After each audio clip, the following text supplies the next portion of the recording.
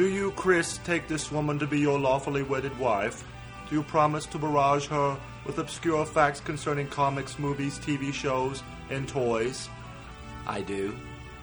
And Cindy, do you take this man-child to be your lawfully wedded husband? Do you promise to humor him by engaging him in his obsessive ramblings, for better or worse, in pre-crisis or in post? Sure, why not? Then by the power invested in me by the High Father of the Fourth World, I now pronounce you Supermates. You may podcast with the bride. Hello and welcome to episode 49 of Supermates Husband and Wife Geekcast. I'm Chris. I'm Cindy. And today we are going to go back to Opal City for part 4 of our Starman Chronicles series. We have been, in case you have, this is your first episode, or first episode of the Starman Chronicles, we are covering the James Robinson, Tony Harris Starman series, a few issues at a time. Story arcs at a time. Well, yeah, more or less. I mean, there's some issues, like the last episode we did was in between story arcs. But it's natural progression, yeah. part. Well, yeah, I mean, so we're doing 3 to 5 issues at a time. Anyway, right carry on. Yeah, I'm just, in case we're now on the Fire and Water Network. Oh, so true. we might be, there might be people listening to the show that hadn't listened to it before. Okay. So, well, we hope there are. yes, we hope there are. And welcome to our listenership. You'll love us. So, I will drop in the little canned Starman explanation from, I think it was episode 2 of the Starman Chronicles. I'll drop that in. But just in case... Oh, before we get into this comics, the name Opal City, which was created by James Robinson for this series as Starman's base of operations from Ted Knight through his son Jack Knight in this series, Opal City has been name-dropped repeatedly on the Supergirl TV series. Mm-hmm. In fact, that's where Cat Grant's son Adam is said to be living. Right. So it makes me wonder if we won't see eventually some kind of connection. And based on the fact that Supergirl is very, girl power oriented with Kara and Alex, if instead of seeing some version of Starman, we won't see Stargirl, that we won't see some version of Courtney. Right. And also the Bombshells connection now between the two of them. Right. In the comic book, which we covered last time. Ugh. Yeah. Which we've gotten quite a bit of feedback on that. So far, nobody has raked us over the coals for being negative about it, thank goodness. But well, we can't all be cheery. Yeah, I know. I mean, I don't regret. I mean, it is what it is. If you disagree with us, then you're entitled to that. But, we just hold it like we read it, So, but anyway, so Opal City has been mentioned on Supergirl. And of course, there's going to be, officially announced, there's going to be a Flash Supergirl crossover in a Supergirl episode in March. So therefore, that might possibly link Opal City to Flash, to Arrow, to Legends of Tomorrow. We never can remember the name of that show. I keep wanting to call it Guardians of Tomorrow, and I don't know why. I want to call it Legends of the DC Universe. That's what I want to call it. Yeah, I can't do it. It's officially DC's Legends of Tomorrow, I guess is the title. Which I know that Shag mentioned this. The first couple episodes of that, I liked it, but I didn't love it. But this last episode, I think it was episode 3, is that right? I think it was episode 3, maybe 4, but the last one seemed to kind of gel together better. And they gave Brandon Routh more to do, which is good. And he kind of helps carry that series along if they give him something to do. And it just, the whole time you're watching, I was like, why isn't that guy Superman on here? Yeah. Instead of being the Atom, just let him play Superman. Get it over with. But anyway, we're going way off topic. Oh, yeah. In the Golden Age, amateur astronomer Ted Knight developed a device that harnessed stellar energy. He used that device, eventually dubbed a cosmic rod, to battle crime in Opal City and beyond as Starman. Decades later, an aged Ted handed the mantle to his eldest son David, who was murdered shortly thereafter. It then fell upon the youngest son, Jack Knight, to take up the rod and forge his own destiny as his own brand of Starman. So, as far as the Starman, before we get into this one, this is actually the story arc called Sins of the Child, which is a sequel to the original storyline from issue 0 through 4, I think. That were Sins of the Father, where Ted Knight's old archfoe, the Mist, set his reign of terror upon Opal City, and he set his kids loose, which were Kyle and Nash. Well, Kyle was a cold-blooded killer that ended up killing David Knight, Ted's oldest son, and in the climax of it, Jack Knight, who is our hero, Starman, takes up the mantle of Starman in that story, kills Kyle. And Nash, who had been this stuttering, very sheltered, backwards person, who actually let Jack Knight go when she had him at gunpoint, at the end, she's not stuttering, and she basically says, I'm going to get you. Yeah. And in our last few issues before these we're going to cover, she has escaped from prison, and she has found her father's equipment in a secret lair and has changed herself into the Mist. So she has his Mist powers. And she is going to, she says, I'm going to, basically, again, I'm going to give you such a big wet kiss or something crazy like that. It's almost kind of the exact opposite effect of her own Lazarus pit. Yeah. She was sane before, and then she went into the pit to become a Mist and became insane. Yeah, yeah. I mean, like she did it on purpose to become. Yeah. That's a good point. Yeah. So that's where we left off. We left off with her getting out of prison. So now we'll jump into Starman issue number 12, which was cover dated October 1995. On sale August 15th, 1995. The cover painting by Tony Harris shows Nash as the new Mist. She's blasting Jack Knight, a.k.a. Starman, of course, with some kind of machine gun. They're in front of an Art Deco building in Opal City. The Mist is buck naked. And only the misty fog surrounding her covers her naughty bits and things. The building appears to have the letters spelling Ellsworth across the banner of the building. That's no doubt named after famed DC editor Whitney Ellsworth, who was also producer of the Adventures of Superman TV series. So the story is entitled Jack's Day, the first half, Sins of the Child Part 1. And as usual, these Starman titles are 4 miles long. Writer James Robinson, penciler Tony Harris, inker Wade Von Grawbadger. Yeah, it's like saying that. Colorist Gregory Wright, letterer Bill Oakley, assistant editor Chuck Kim, editor Archie Goodwin.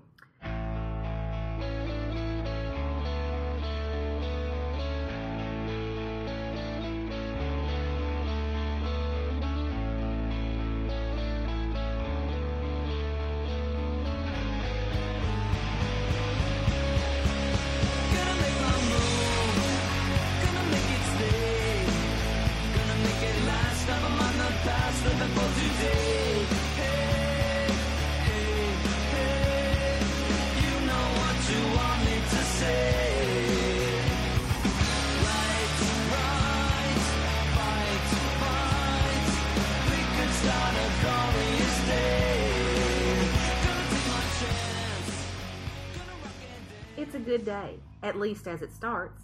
At 10 a.m. on this spring day, Jack Knight and his father Ted walk away from the Opal City Courthouse, where Jack has just been acquitted in any wrongdoing regarding the death of the original Mist's son, Kyle. Jack wonders if he deserved to get off so easily as he struggles with his lethal actions. Ted admits that perhaps the judge was lenient, but perhaps he understood the dire consequences of being a hero. Jack seems to make peace with the outcome and reaffirms his commitment to the Starman role and to Opal City. Elsewhere on the Knight estate, Michael Thomas and Solomon Grundy enjoy the beautiful spring day. Elsewhere at 11:09, scientist Cardiff Mayhew dies at the hands of Nash, who does not find what she was searching for in his home. Murder 1. Meanwhile, Jack and Ted have returned to Ted's home. Jack discusses how a rival collectibles dealer is out to steal a potential acquisition from him. As father and son shoot pool, Ted realizes Jack's professional life is just as complicated as his science. Then, at 11:34, they notice Michael and Grundy are missing. Ted alerts the police with a call to Clarence O'Dare, and then Jack takes to the skies in search of his missing friends. He agrees to check in with his father at 2 o'clock. By 12:44, Nash has claimed another victim, pathologist Bill Delaney. This is murder 3, and she still hasn't found what she seeks.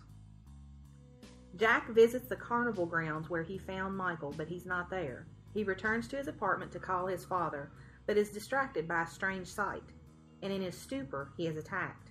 Sometime later, Jack struggles back to consciousness. He thinks of Julie Newmar, Hoagie Carmichael, and other random things. When he comes to, he notices he is in a strange bed and nude. Nash, clad in a robe and her underwear, greets him. She won't answer what she has done, but she does admit to abducting Michael and Grundy. She has brought Jack to the abandoned Fun Boy toy factory to test him, to see if he is worthy of the mantle of Starman, or if his successes thus far, including killing her brother Kyle, were just a fluke. Jack must move through the plant, going through the doors Nash has left open. He must defeat her aides, and with each group he defeats, he will find another article of clothing. And his cosmic rod. Gee. Really? We still gonna do this? his star staff, whatever, I don't know. His cosmic staff. She tells him she is no longer Nash. She will only answer to the mist now. With little choice, Jack begins his run through her gauntlet. He finds his boxer shorts and a large thug with a mallet. He uses his martial arts training to take out his foe, but cuts his side in the process. Then he finds his goggles, which luckily, and brilliantly I might add, contain some hidden lockpicks. He uses the picks to enter a room Mist had not included in her itinerary. In the room where he hoped to find an exit or a window, all he finds is the janitor's chambers, including a chair, a phone, and a TV. He turns on the TV in the hopes he may find out what his demented enemy is up to. The news tells of 6 murders and an explosion at the top of the Chandler building. Jack calls his father, but the voice on the other end is not Ted Knight, and the man with the burning hand tells Jack that Ted is dead. Just then, the Mist's hired goons enter.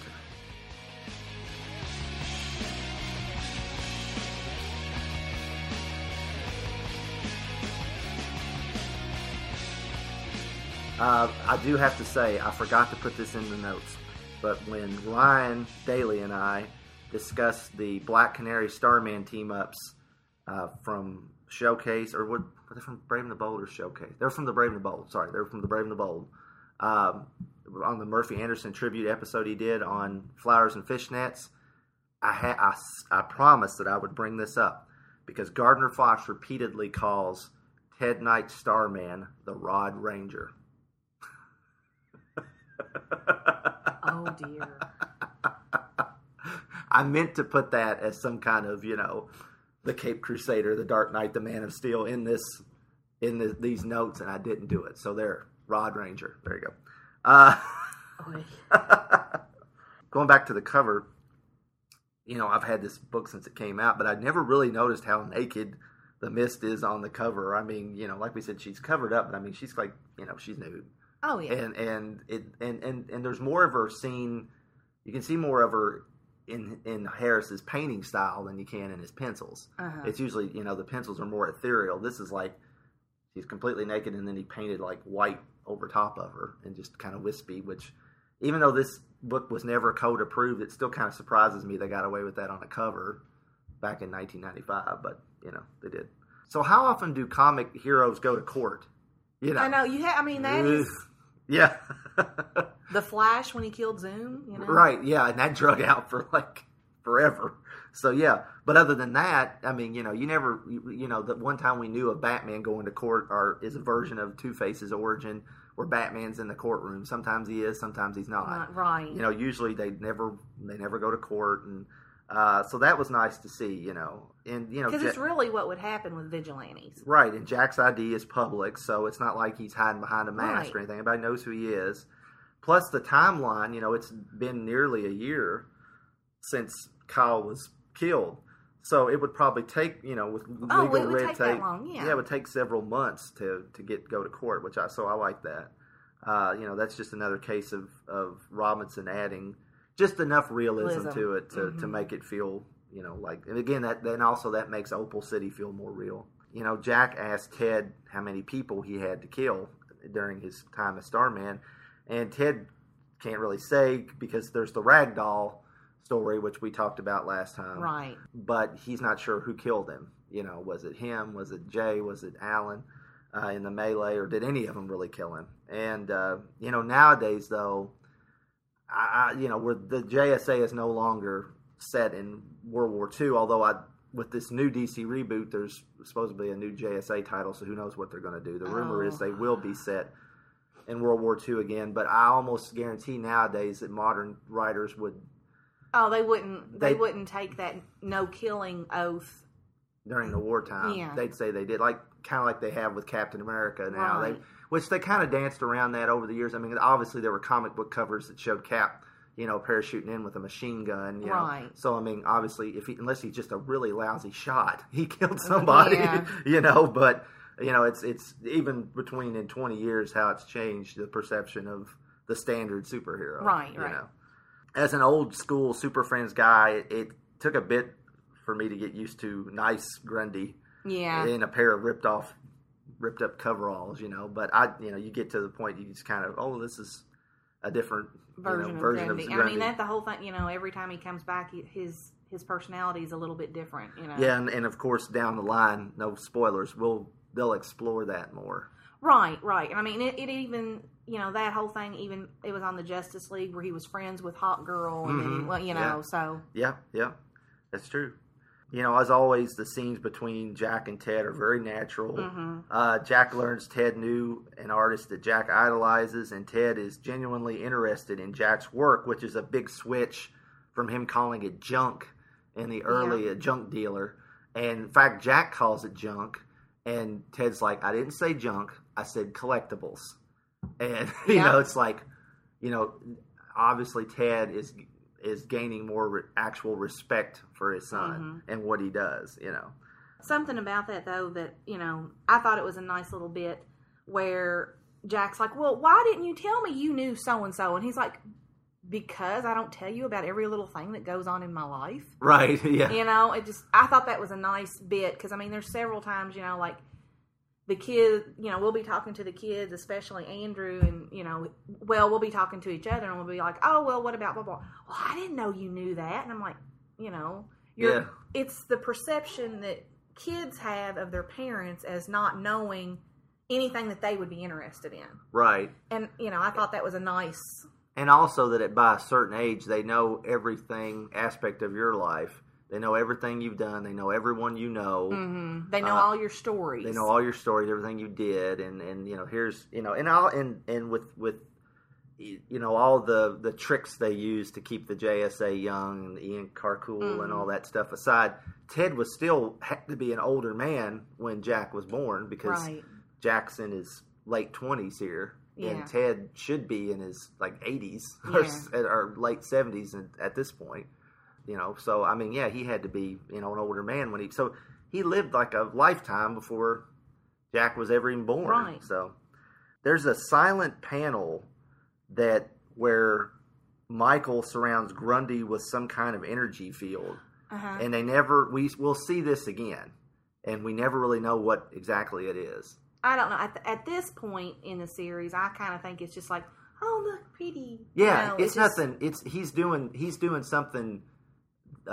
It's something nice he's doing for Grundy. Yeah. It's not he's trying to manipulate him or zap him or anything. No. He's doing something to enhance his enjoyment of the day, day or something. Yeah, but it's it's just odd because they don't ever really explain it. So we get Murder 1 and 3, but don't worry, that's not a goof.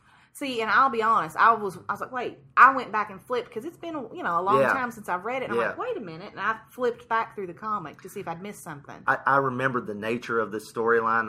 I assumed how they would take care of that, and they do take care of it that way, but to somebody reading this code, to be like, wait a minute, where's 2, Yeah. So, just wait. I'm not sure what Jack sees. Were you? I kind of think it was more... this was my take on it. He's just been absolved of blame in Kyle's death. And he's like, okay, this is my mantle. I think he's just looking at the skyline of Opal. This is my city.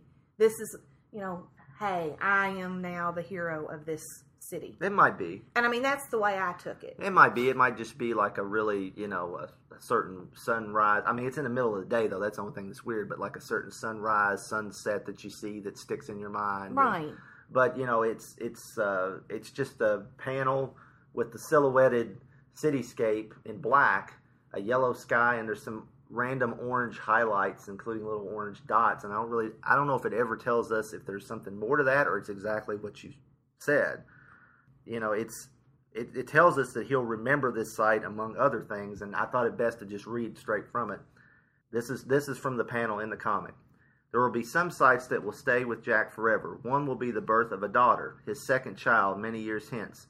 Another will be a gift that David, his brother, brings from beyond the grave. A third will be the view of the sun from space as it rises from behind Callisto, Jupiter's largest moon. So there's some major foreshadowing of some later plot lines, some of them toward the very, very end of the series. Which, that was really gutsy of Robinson in a way, because nothing says he was going to get to 80 issues like he did, but of course he did, but thank goodness, because we'd be like, what was he talking about, So, Jack thinks of, when he's knocked out and is coming back to, Jack thinks of Julie Newmar's nude swimming scene in McKenna's Gold. And that's the film which starred Gregory Peck that Newmar was filming during Batman's third season. It's why Eartha Kitt replaced her as Catwoman. And I had never seen this movie, so, after reading this, I'm like, I have never seen that. I wonder what exactly he's talking about. So, of course, you go to YouTube, and that scene is out there, And I was surprisingly, she's in the water, but it's like, yep, she's nude. And apparently she was supposed to do it topless with a loincloth, but just decided to go completely nude. So, yeah, she buck naked with a cheese sandwich. And that's without the cheese sandwich. Oh, my. So, they don't linger on the same bits that are covered up in the mist, but they're there, if you very fleetingly. So, it's like in 1969, that was kind of surprising. So, it's all in the murky water. But, yeah, I can understand why you'd be thinking of that, This is where you hit me. You're not going to hit me? You're going to hit me later? It's Julie Newmar. It's a pass, okay? It's pre-you. Okay. Feel better now that you got hit? Yes. It's kind of like saying your Hail Marys. If you're Catholic, you get hit by me and you get absolved of being a pig. I guess so. Harris gives us a giant crotch shot of Nash in her underwear.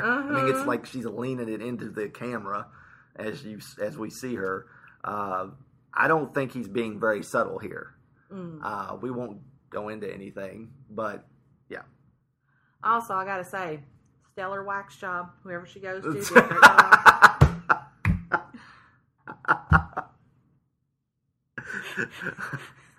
Well, maybe she just dissolves it with her mist powers. I don't know, but unsightly body. See, now if that's true, she could have marketed that.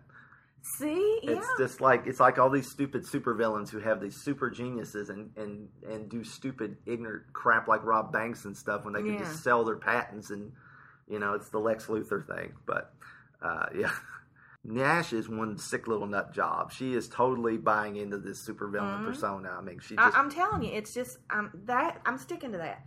She entered a Lazarus pit of her own making to take her from sanity to insanity voluntarily. Yeah, you can I could see that, but I think she was unbalanced to begin with. I know, but that was her final push. Plus, there was that whole, like we said, there's that weird relationship between her and Kyle that seems to be more than just brother and sister, which is just... So, the guy with Jack's attacked by a guy with a mallet. To me, he looks a bit like Crusher from the Circus Story. It's not supposed to be, but... And I love Harris's art, but for a minute there, I thought, oh, Crusher, why's he got an eye patch? Yeah. So I think he could have varied things up a little bit, but that's just a minor nibble. So Jack is more clever than he looks because he's got lockpicks in his goggles. Exactly, like I said. Which is nice, But, that could come from Jack's previous not exactly law-abiding lifestyle, too. So right, he got into a lot of trouble when he was young. So now that is a cliffhanger. We think Ted's dead, possibly. There's 6 murders, a building's blown up, and now Jack's surrounded. Well, and you think about it, you're 12 issues in, and that would be a logical point to hand the reins over to the newer generation. Get rid of Ted, Jack's in place. Right. That would be, so it's, you bought into the theory that, hey, he really could be. Yeah, I mean, and given what they did to some of the other JSAers in 0 Hour a year before, then you didn't take for granted that they were going to keep him around. Right. Yeah, so this gets the storyline off to a great start. Robson does a great job of setting up several mysteries, and he gives us just enough to keep our interest. So since our interest is kept, let's jump into Starman number 13, cover dated November 1995, on sale September 19th, 1995. On Harris's painted cover, we see a figure of Ted with a really cool-looking old-school ray gun. He is front and center. Behind him looms a large headshot of a man with a burning face and a cigarette. The Starman logo is like tilted, like almost off the cover at a 45-degree angle? Probably, yeah. And it's very severe, the angle. And the masthead up top is taken up by an Underworld Unleashed crossover banner, which we'll get to at the end of this synopsis. Ted's Day, Sins of the Child Part 2 is actually by the same creative team as last time. So this time we witness the day from Ted's perspective. It begins at the courthouse as last issue, but we follow Ted and Jack as Ted drives them to his home. They discuss Ted's favorite artist, Jackson Pollock, by the way, and we learn that Murder 2 was retired museum curator Sam Dooney. We spend more time with Michael and Grundy, with the swamp creature lamenting why pretty things go away as he watches butterflies fly off. Then Jack and Ted notice their friends are missing and begin their search. When Jack doesn't call at 2 o'clock, Ted drives into the city and talks with Barry O'Dare at the Opal Police Department. Barry tells Ted of the mayhem loosed on the city, how the new mist has started a crime wave similar to the one that claimed Ted's oldest son, David. Ted learns of the rumors that the mist brought in an out-of-town supervillain to add to the chaos. Their talk is interrupted by news of Mason O'Dare, Barry's brother, who has been injured in the line of duty. Ted leaves Barry to attend to his family and heads home. In the car, Ted hears of even more destruction and bloodshed. He knows it will be up to him to find Michael and Grundy. He thinks to himself, he's not that old after all. At 9:41, he enters his home to find an unexpected visitor, Dr. Phosphorus. The flaming man in a sharp suit tells Ted the mist sent him, and then opens fire with a radioactive blast. The talkative assassin tells his prey of how, after accepting the mist assignment to kill the Elder Knight, Phosphorus gained improved powers from a mysterious benefactor. Ted evades his assailant through the house, into his lab, and briefly slows him down with the sprinkler system. As he follows Ted, Phosphorus pauses to answer the phone and tells Jack that his father is dead. Their chase ends in Ted's trophy room. Phosphorus manages to grab Ted with his fiery hand, burning his arm, but Ted fires back with a ray gun of his own design. It blasts the villain back into the room Ted was leading him to, the room where he has developed a coolant to aid in his experiments with cosmic energy. Ted drops gallons of the coolant on his foe, dousing his powers, and then knocks him out. A tired Ted turns on his television to learn his old friend, artist Wilson May, is among the dead. The media asks the same question Ted asks himself. Where is his son? Where is Starman? And why does God need a starship? Sorry. You can tell we watched that a few days ago. Sorry. Okay, DC history lesson here, in case you didn't know. Underworld Unleashed was DC's annual crossover that year, 95. In it, DC's heretofore unseen version of Satan, called Neron, gave many villains a power upgrade in exchange for their souls. He even talked some heroes like Blue Devil into it. As crossovers go, it's pretty good, and it actually did goose some of the DC villains. Mark Waid actually wrote it, so of course it's worth a read. It only lasts 2 issues with lots of crossovers and a few specials. Issue number 1 came out the same month as this issue, so that's where Dr. Phosphorus got his upgrade and why he changed. So, I really like the cover. Ted brandishing a ray gun is cool. Phosphorus was unrecognizable to me as an old Batman reader, and I'm sure to many, it's like some other flaming, evil version of the Human Torch looking guy or something. He used to have a white X-ray-like skull face and crazy fright wig hair. He was naked except for a raggedy pair of Daisy Dukes. Okay. There you go. With this issue, we now see how the rest of the storyline is going to play out, filling in the blanks from the first issue. Well, this is what happens here while this is going on. This is going on here, yeah. You get more great conversation with Jack and Ted. again proving that Jack doesn't know his old man like he thinks he does, which we mentioned. And Grundy mentions the green girl. That's Jade. Jade, of course, who sent Jack looking for him because she was too busy. And oddly enough, never pops up in this book, I don't think. See, I kept thinking that she would. I don't know. That might have been some kind of editorial thing because it's at some point, I don't know if it's at this point, but at some point she becomes Kyle Rayner's girlfriend. Right. And she's a supporting character in the Green Lantern series at the time. I don't think it's at this point because I think he dates Donna first. Doesn't he? Doesn't date Donna Troy first? I believe. Yeah. I'm not sure which, Yeah, him and Nightwing went through all the chicks in the DC universe in the 90s. They were players. And oddly enough, if you took their masks off, it looked exactly the same. Well, at least you know what their type is. Yeah, that's right. Phosphorus casually smoking in a 40s era looking suit is kind of a neat visual. It's unsettling. It's better than his Daisy Dukes, that's for sure. A little bit, yeah. Yeah. Dr. Phosphorus debuted as a Batman villain, of course, like we said, in Detective Comics number 469 from May 1977. He was created by Steve Englehart and Walt Simonson at the very beginning of Steve Englehart's legendary run that would soon have Marshall Rogers as the artist. He made a few sporadic appearances in Batman comics up through the mid-'80s, and then he just kind of disappeared. He was kind of replaced by a character called the Corrosive Man during the Alan Grant, Norm Brayfogle run on Detective Comics, and he was the inspiration for Blight from Batman Beyond. Right. So, who was the big bad guy in Batman Beyond? He was big bad. He was the big bad. Ted admits that he's scared at first, but once he adjusts, he knows he can take this guy, and I love that. He's still the hero. You know, he's got this. It's like this guy's basically like this guy's a chump. I got this. Yeah. There are some cool items we see in Ted's trophy room armory. We see a prototype helmet from 1937, which seems a little early, but whatever. We see weapons used by villains like dentures worn by Dr. Fang, 1946, and pain glove worn by Mr. Fingers, 1941. And there are alternate Starman suits for different occasions, including a wetsuit of some kind. It's kind of like the old Kenner action figures of Batman. What gets me is, he's got this whole trophy room set up, and he gives Jack shit for collecting stuff. Hello? Well, that's kind of like he had that whole warehouse full of big trophies. That's remember? what I'm saying. Yeah. He's a collector all on his own. Well, that's what we said when we covered that. We said, Jack always says he's more like his mom. She's an artist, but I think he gets part of that from his dad. Mm-hmm. Ted does get burned.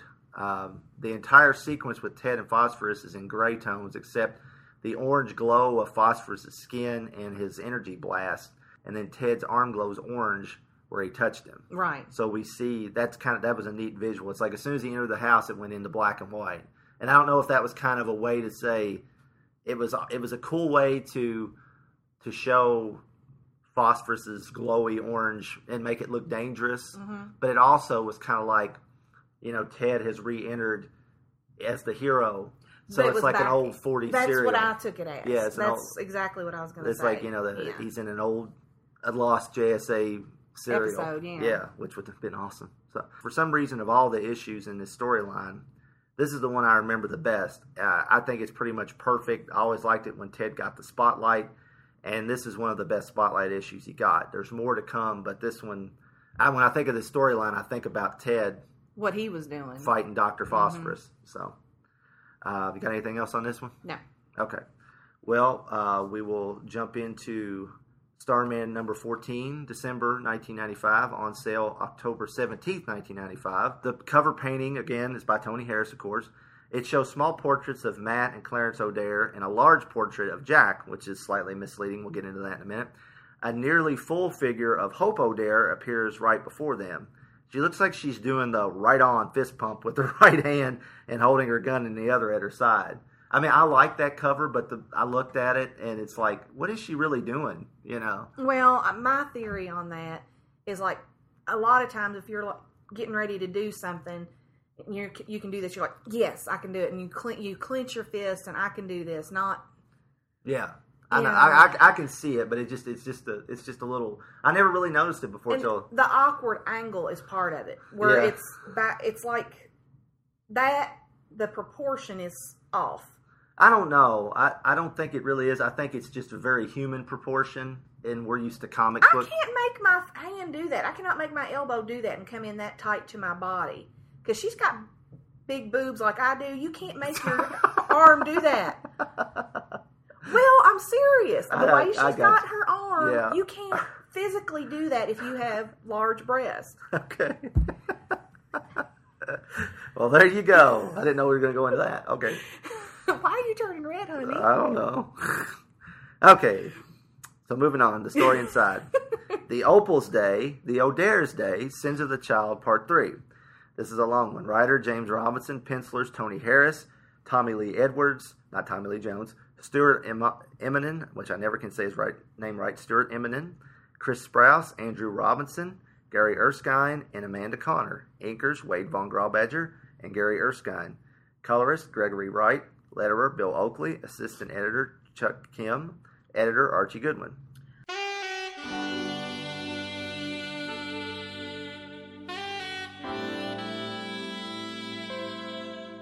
The day starts out well for Barry O'Dare. He's got a newly washed classic car and a hot date with a nurse named Claire with big breasts and a big smile. I bet you she can't do that with her elbow either. I bet you.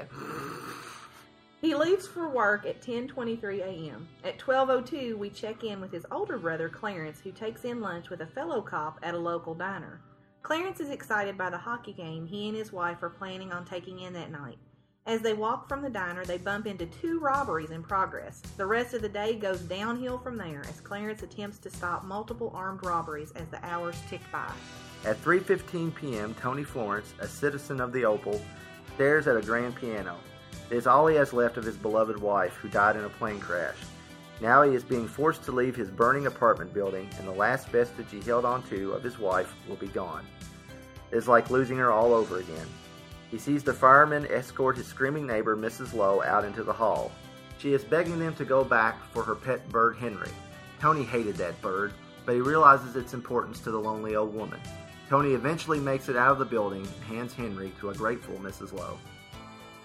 At 3:39 p.m., Nurse Lucy Collins is murdered, despite her pleas, despite her panic over dying and leaving her infant son behind. The Mist murders her simply because she was an unfortunate witness to the murder of retired police commissioner Red Bailey. Murder 4. 8:36 p.m. Beat cop Mason O'Dare goes above and beyond and with acrobatic flair stops some of the Mist's men from taking hostages, although he suffers serious but non-fatal injuries. Barry O'Dare checks on him later, but confesses to the doctor he's no daredevil like his younger brother or sister. At 9:24, dirty cop Matt O'Dare has a change of heart, thanks to another appearance by the spirit of Brian Savage, a.k.a. Scout Hunter. Rather than stand guard for a cocaine transaction, he chooses to stop it and interrupts the gangster's discussion of Stephen Sondheim's musicals with a hail of bullets. At 9:50, Barry witnesses the top of the Chandler building explode, and despite his non-heroic nature, renders help. His sister, Hope, has heroism to spare as she chases a group of the Mist men across the rooftops of Opal. She nearly meets her maker, but instead meets the Shade, who rescues her from the last gunman. He has need of the entire O'Dare family. Is it, getting back to the cover, which we won't go into too much, but is it false advertising to have Jack on this cover because he's not in this issue at all? Well, it's still his book. I know. And he is off to the side. I know. It's just, I think it's kind of funny, but... Well, that's comic covers, by and large, are generally considered a bait and switch. Sometimes. I mean, a lot of times they are. Yeah. So. I like the scene with Clarence and his partner. We see a little snippets of Clarence and his wife over the course of the series, and they have this really strong, solid relationship you just don't see in much of anything. Yeah. And I'd like to have seen more of them, actually, which is, so I really like that. The little vignette with Tony Florence, who I don't think we ever see again. No, I don't think we do. Is a nice human bit. It's very uplifting. Robinson and Harris, who drew this segment, paint a complete portrait of this guy in like 4 pages. Yeah. You really feel for him leaving that piano behind. He could have been bitter, but he went in for that bird, even though he called Mrs. Lowe an old bitch. Yeah. Because she was always complaining about this and that. But he still went and did the, right thing. On the other hand, the part with the nurse is just heart-wrenching. It's just... Especially as a parent, because, you find out that, she was married to a Marine. Her husband got killed in action, and then her son is only 6 months old. And I just, Yeah, and you hate to miss that much more. Yes. It's like you just want to just choke her, the little prick. It's just, ugh. Mason O'Dare's kind of nuts, but you have to admire him. He's the most quiet of the O'Dares, as we'll see throughout the series. But he's definitely one of those action speaks louder than words types. Because, he jumps off the roof of a building, hits a canopy, and then as he's flying through the air, shoots at those guys. It's like, wow. But you have to look, think about Hope O'Dare. That flip she did over the rooftops was, Batgirl worthy. Yeah, yeah. Especially red hair and all, Yeah. Jumping back a little bit, Robinson likes to portray characters in a non-stereotypical light, and I appreciate that. But I have a hard time buying that an entire group of cocaine-processing gangsters would give two craps about Stephen Sondheim musicals. Like the whole group of them. Oh, yeah. Now, if there was one or two of them, yeah.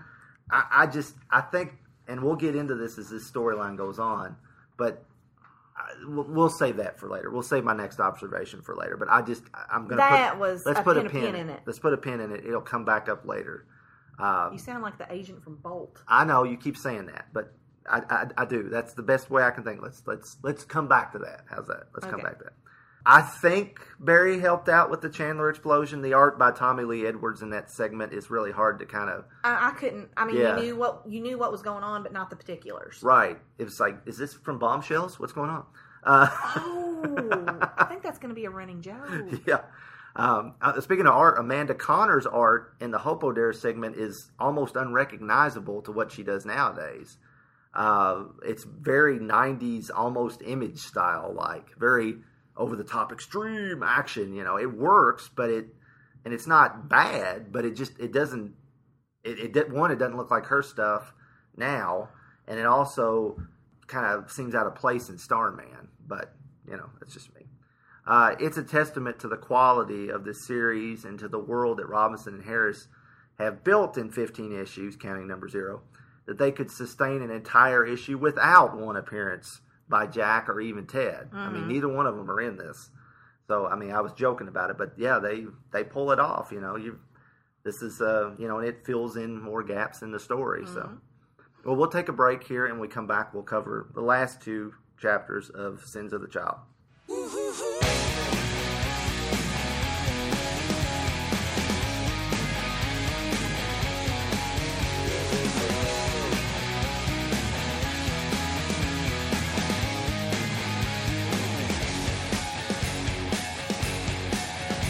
Recently overheard on the Who's Who podcast being said by the irredeemable Shag. For me, because, she's a crazy, hot, raging woman, and now I can't not see that. But if you want more on her, check out the From Crisis to Crisis podcast, and also someone, for the love of God, start a Will Payton blog, please. Just saying. All right, Shag, you don't have to beg. That could be nice. Anyways, here you go, Shag, just for you. Monthly, the Starman Adventure Hour. Wait a minute. I like Starman and all, but I don't know if I can talk for an entire hour about Will Payton. I know. I'll include another great 80s character I love, Mark Shaw, Manhunter. The Starman Manhunter Adventure Hour. Available monthly on iTunes and at starman-manhunter.headspeaks.com. Also part of the Headcast Network. Come, join the fun. The classics, she knows every line. Breakfast Club, Pretty in Pink. Black Canary. I'll need a sparring partner. I'm Zatanna. Why do you care about some leggy dame in nylons? Or have I answered my own question? Ladies and gentlemen, it's time for matchmaking. Black Canary and Zatanna, together in one podcast. I'm Ryan Daly, and I've got a thing for superheroes in fishnet stockings. That's why I started Power of Fishnets, the Black Canary and Zatanna podcast. Join me every 2 weeks as I celebrate the Blonde Bombshell and the Mistress of Magic in their exciting adventures published by DC Comics. Power of Fishnets, available on iTunes and at fireandwaterpodcast.com. Okay, we're back, and we're going to cover Starman number 15, January 1996, on sale November 21st, 1995. So now we're into 96 as far as cover dates. And that's actually kind of cool because, January 96, 20 years, That's when we got married, yep. Harris gives us a portrait of an anguished, screaming Michael Thomas. The jewel on his chest isn't even visible as shards of energy blast forth from it. The story is... Now, this is... Do we say Michael as his name, period? Or when it's his alien name, do we say Mikhail? I'm going to say Michael. Yeah, I think that's for continuity sake. Yeah, so it says... It's spelled in his alien, Mikaal, and sometimes it's that, and sometimes it's Michael, like, normal Michael. But Michael's day... But I think that speaks, though, as to, Michael is when he is grounded with Ted Knight and Jack Knight. That's when he's grounded in that. Mm-hmm. And then Mikhail, or Michael, Mikaal, is when he is having experiences from his past or using those powers. Well, it's kind of interesting. So, of course, we're covering Starman, so I guess it was bound to happen anyway. But particularly, he is the cover feature and the main character in this issue as we cover this, because by the time this episode's out, I believe that there will be an episode of the Fire and Water podcast where Rob Kelly is covering first issue special number 12, which was the first appearance of Michael Thomas, Starman, and you and I are going to be on there with him. Oh yeah, I forgot you told me about that. But in a weird time travel kind of way, this will come out after, and we haven't recorded it yet. Oh yeah. Wibbly wobbly, timey wimey. So, but anyway, so check that out if you haven't listened to that yet. It'll probably have been out by a week or two by the time this comes out. But anyway, Michael's Day, Sins of the Child, Part 4. Writer James Robinson, penciler Tony Harris, inker Wade Von Grawbadger, colorist Ted McKeever. That's the difference. Letterer Bill Oakley, assistant editor Chuck Kim, editor Archie Goodwin. At 8:44 a.m., Michael Thomas looks out at the grounds of Ted Knight's estate. Ted Knight speaks to him as he prepares to leave for the courthouse, but of course, Michael can't respond back. He and Grundy spend the morning outside even after Ted and Jack return.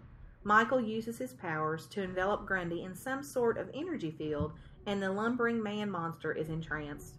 Their peaceful day is interrupted by the mist men who drug and abduct them. Michael realizes he is being taken, just like he was years before.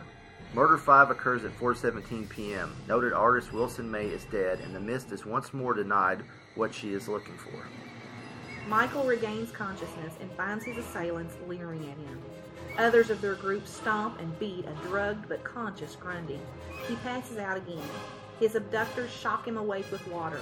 The chief goon says Michael knew his father and punches the bound alien, green blood spurting everywhere.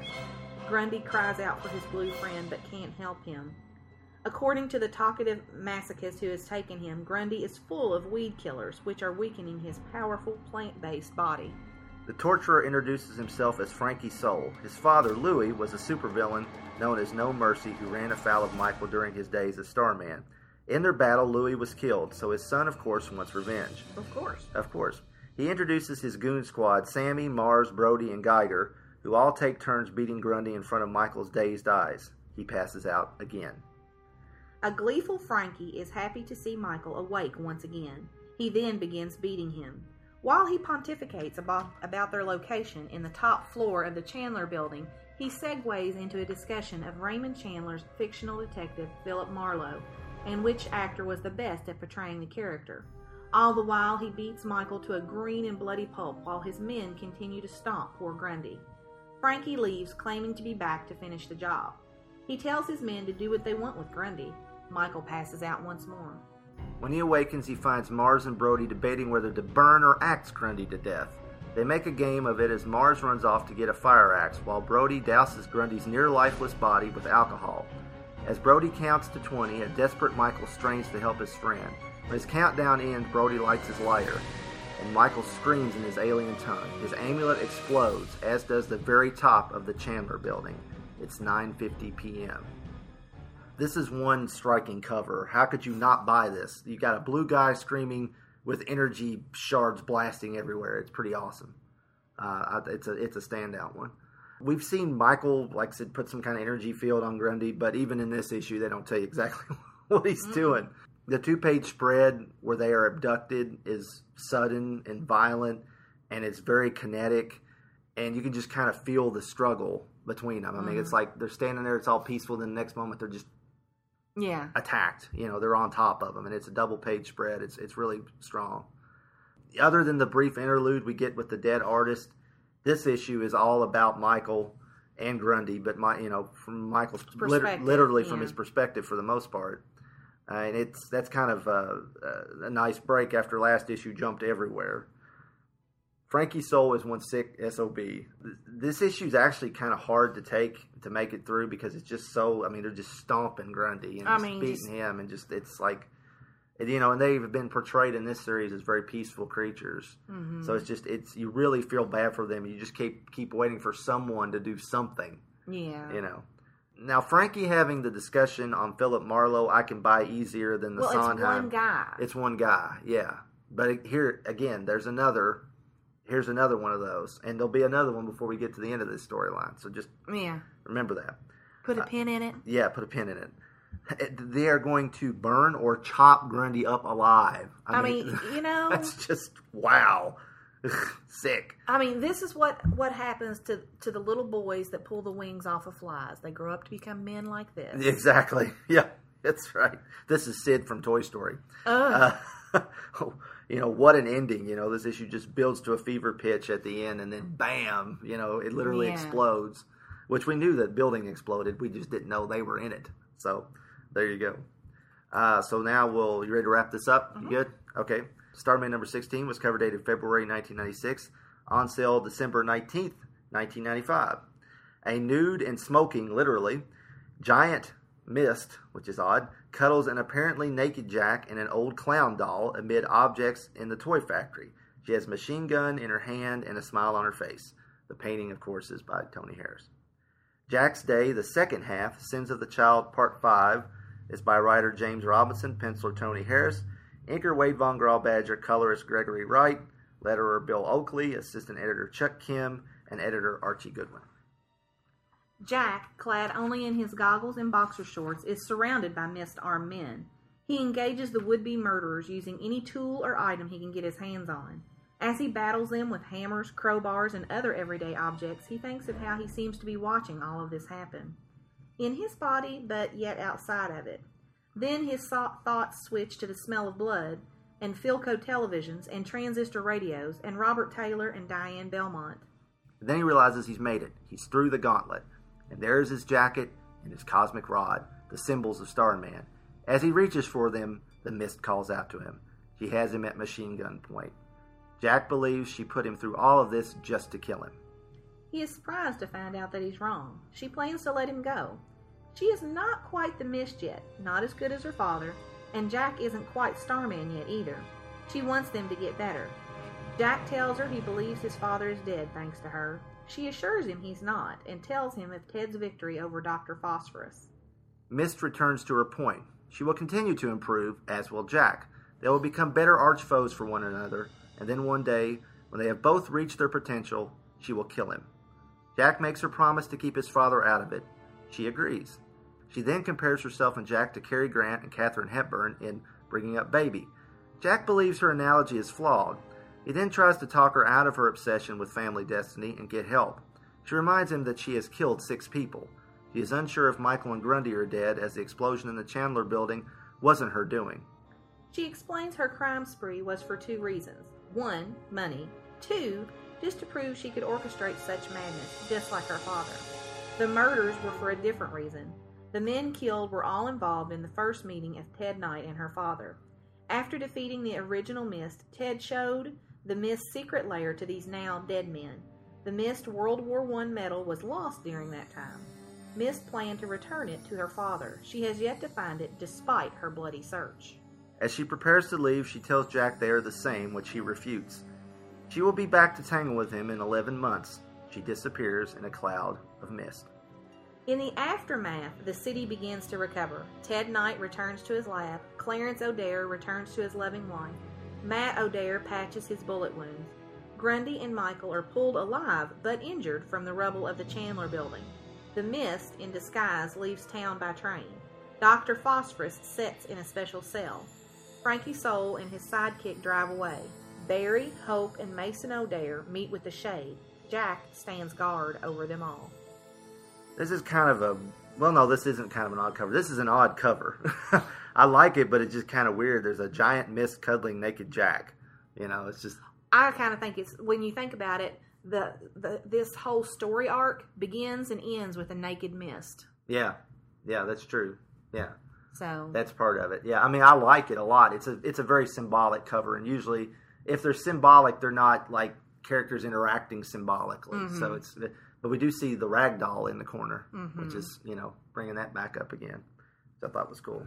And it makes sense amongst all those toys. Oh, yeah. Jack's fight takes a good chunk of the book, but as always, Robinson's narrative is going in an opposite direction to what we are seeing. He's got Jack thinking about Philco televisions and writers and art and actors and things. And Diane Belmont, that's a hint for an upcoming storyline. Mm-hmm. So that's nice because she's a fictional writer, not a real person. So it works surprisingly well, showing how in tune Robinson and Harris were at this point. The Jack Mist discussion takes up 75% of the issue. Right. It's an oddly anticlimactic climax to this big storyline. But I think it works for this title. It wouldn't work for this, and then for this particular point in the comic as well. Right. I don't think this would have worked, say, another 12 issues ahead. It's right. This point in time that this works. Right. I mean, other comics have tried this, and it didn't, because Jack is not, you know, he is still to a point a reluctant superhero in some ways, and this is all new to him, and because he does feel guilty about, he knows that him killing her brother set her off. Mm-hmm. You know, whether he did what he had to do, but it still resulted in her being nuts or, you know, doing what she's doing. She might have already been nuts. I mean, it's one of those cases, you know, Kyle wasn't smart like she is. Right. And you think, you know, the whole point of this series and throughout it is, I think he's thinking, okay, everything she does is on me. I'm the one who turned her into this. Right. If he just apprehended Kyle and left him alive, she probably wouldn't have, you know, became this. Right. You know, but you know, this kind of story, this kind of ending works here. It doesn't work like Nightfall was. You know, all of Nightfall and Night Quest and Night's End in the last issue. It's basically Batman and Azrael kind of talking it out. They tussle a little bit. There's a lot of dialogue back and forth. And in that storyline, that didn't work. It failed. You needed to have Batman kick his ass. I mean, I know that was the point that he was too violent and everything. Batman still needed to hand him his ass. Well, it should have been one of those cases like when he took out Guy Gardner. Just boom, and you're done. Right. You know. Right. Something like that, yeah. But it works here. I know Robinson, this is me getting back to the point I was going to make. I know Robinson likes old movies and plays, but I don't think everyone in Opal would be that cultured. How many people do you encounter in your daily life that know a lot about old movies, musicals, things? I mean... I'm the wrong person to ask.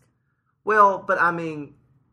Yeah, but you know plenty of people who don't know anything about them. Well, that's true, but you also have to think... I mean... Well, I am too, because, you know, I've got all sorts of friends who know all sorts about, you know, they might be more genre-related old movies, but they can name off all these character actors from, you know, Universal horror movies and Hammer movies and things like that. And then, you know, and we know Rob, who's a freaking encyclopedia of movies, yes, which is true. I mean, I'm not saying those people don't exist, but I think sometimes Robinson...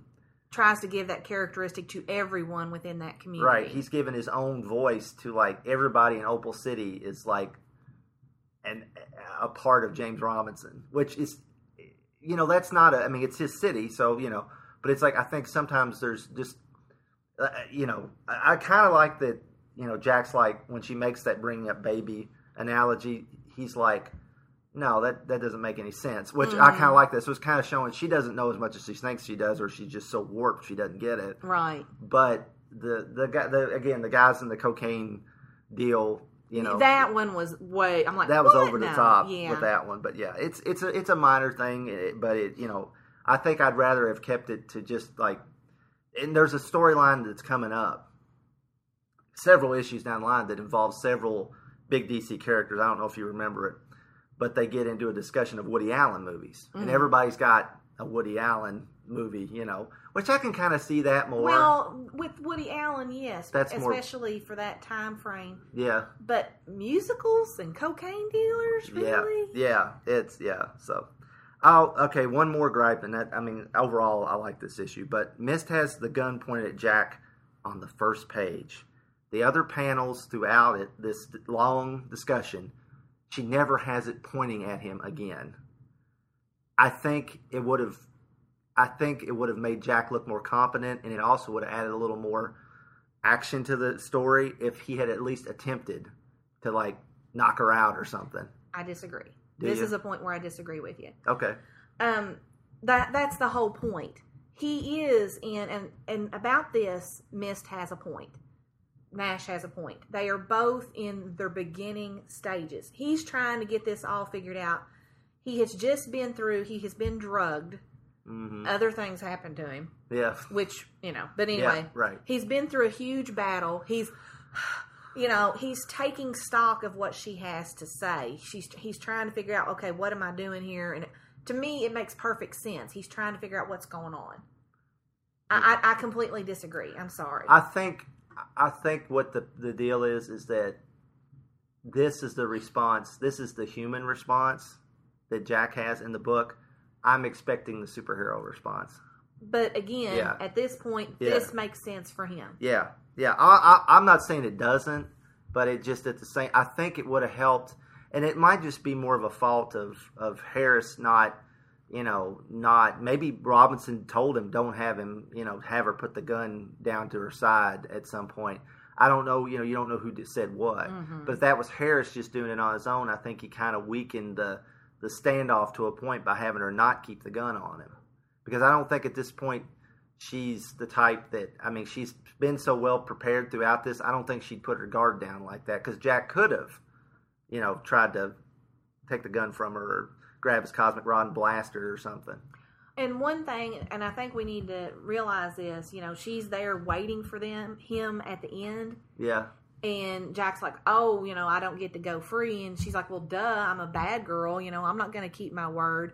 But then this is the part that bothers me. Jack says, okay, I will fight you. You'll fight me if you'll keep my father out of it. And she's like, I agree. Well, bad girls don't keep their word. Durr. Yeah. Well, but she does keep her word. But yeah. Without spoiling it too much. But one thing I do like about it is that the Mist has a World War I medal. Mm-hmm. That to show that, this guy's a, super villain. He's killed all these people. But at some point, there was some redeeming qualities to him, that fleshed him out. I'm sorry, I disagree with this too. Why? A lot of times, people that are in war, if they already have tendencies toward being a psychopath and stuff like that, they're able to give in to their bloodlust. You don't know what he got an award for. Did he go in and kill a nest of 30 people in a fit of bloodlust? Yeah, that's true. That to me, that's... Well, the fact that he has a medal kind of says that he didn't do something like that. I disagree again. Well, it might be. I'm sorry, but, You can disagree. I don't care. You ain't got to apologize for disagreeing with me. We're just talking about it. I don't care if you disagree with me or not. It's one of those things. To go further into this, if he was recognized, depending on what the incident was that he got the honor for, that he got the medal for, mm-hmm. if he was recognized for killing a bunch of people, then did that feed into and make it okay in his head. Okay, if it's okay and I got a medal for doing it in wartime, who's to say it's not okay in peacetime? Well, they don't give awards for like number of people you killed, you know. I mean, but I'm saying, I know what you mean, but if he could have, whether it was an act of valor or not, he could have connected. Okay, when I did this great thing, they told me I did.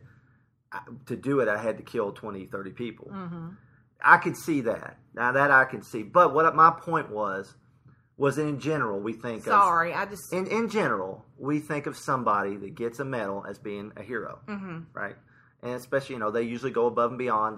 They sacrifice their own safety for their men, something like that, or for their country. So he did that. Well, somebody recognized him doing that. So there was. See, I wish that if they want to take the angle of that, they should have had just a little one sentence thing about what it was for. Well, just wait. They might later. I don't remember exactly, but I do remember this comes up again. I don't remember. I know when it comes up again. I don't remember the details of it. So let's just wait. We'll put a pin in it. Wait and see. So. And again, I might be completely going out of left field. I'm playing devil's advocate and saying this might be the other side of it. But I like the fact that because good men go bad, And, True. And he might never have been a good man, but he might have just done one good thing. Well, and he did one good thing at an extremely important moment in time in his life that he did that one good thing, and he was rewarded for it.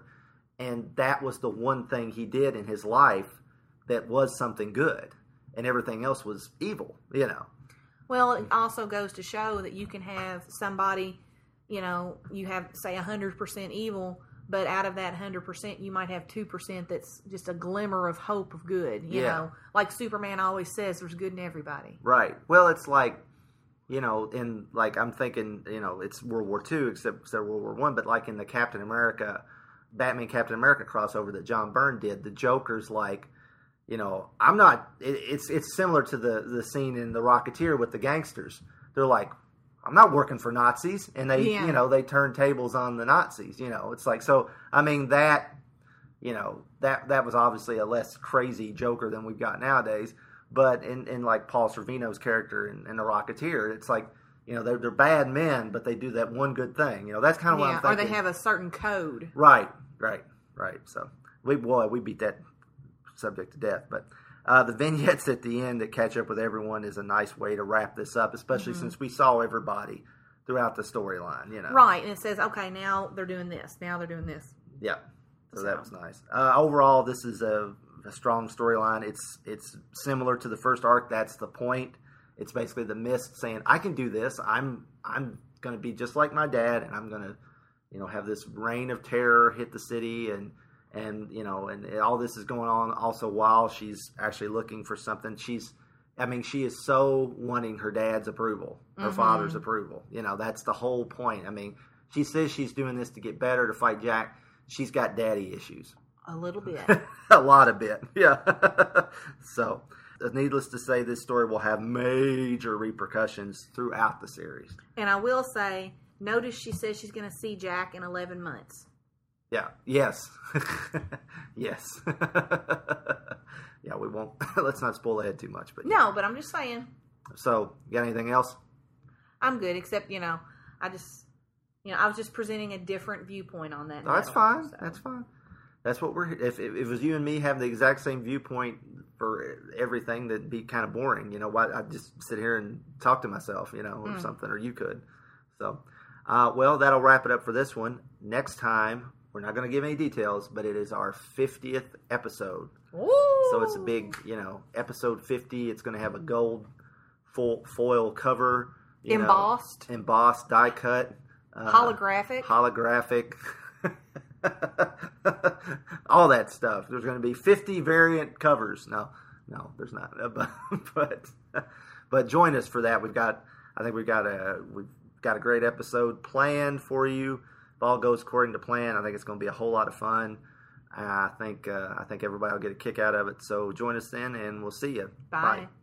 Supermates is a Franklin and Franklin production in association with Bugaloo Enterprises Worldwide and is a proud member of the Fire and Water Podcast Network. The characters and properties mentioned in this show are copyright their respective holders. Likewise, all audio clips are copyright their holders and no infringement is implied. So please don't sue my mommy and daddy.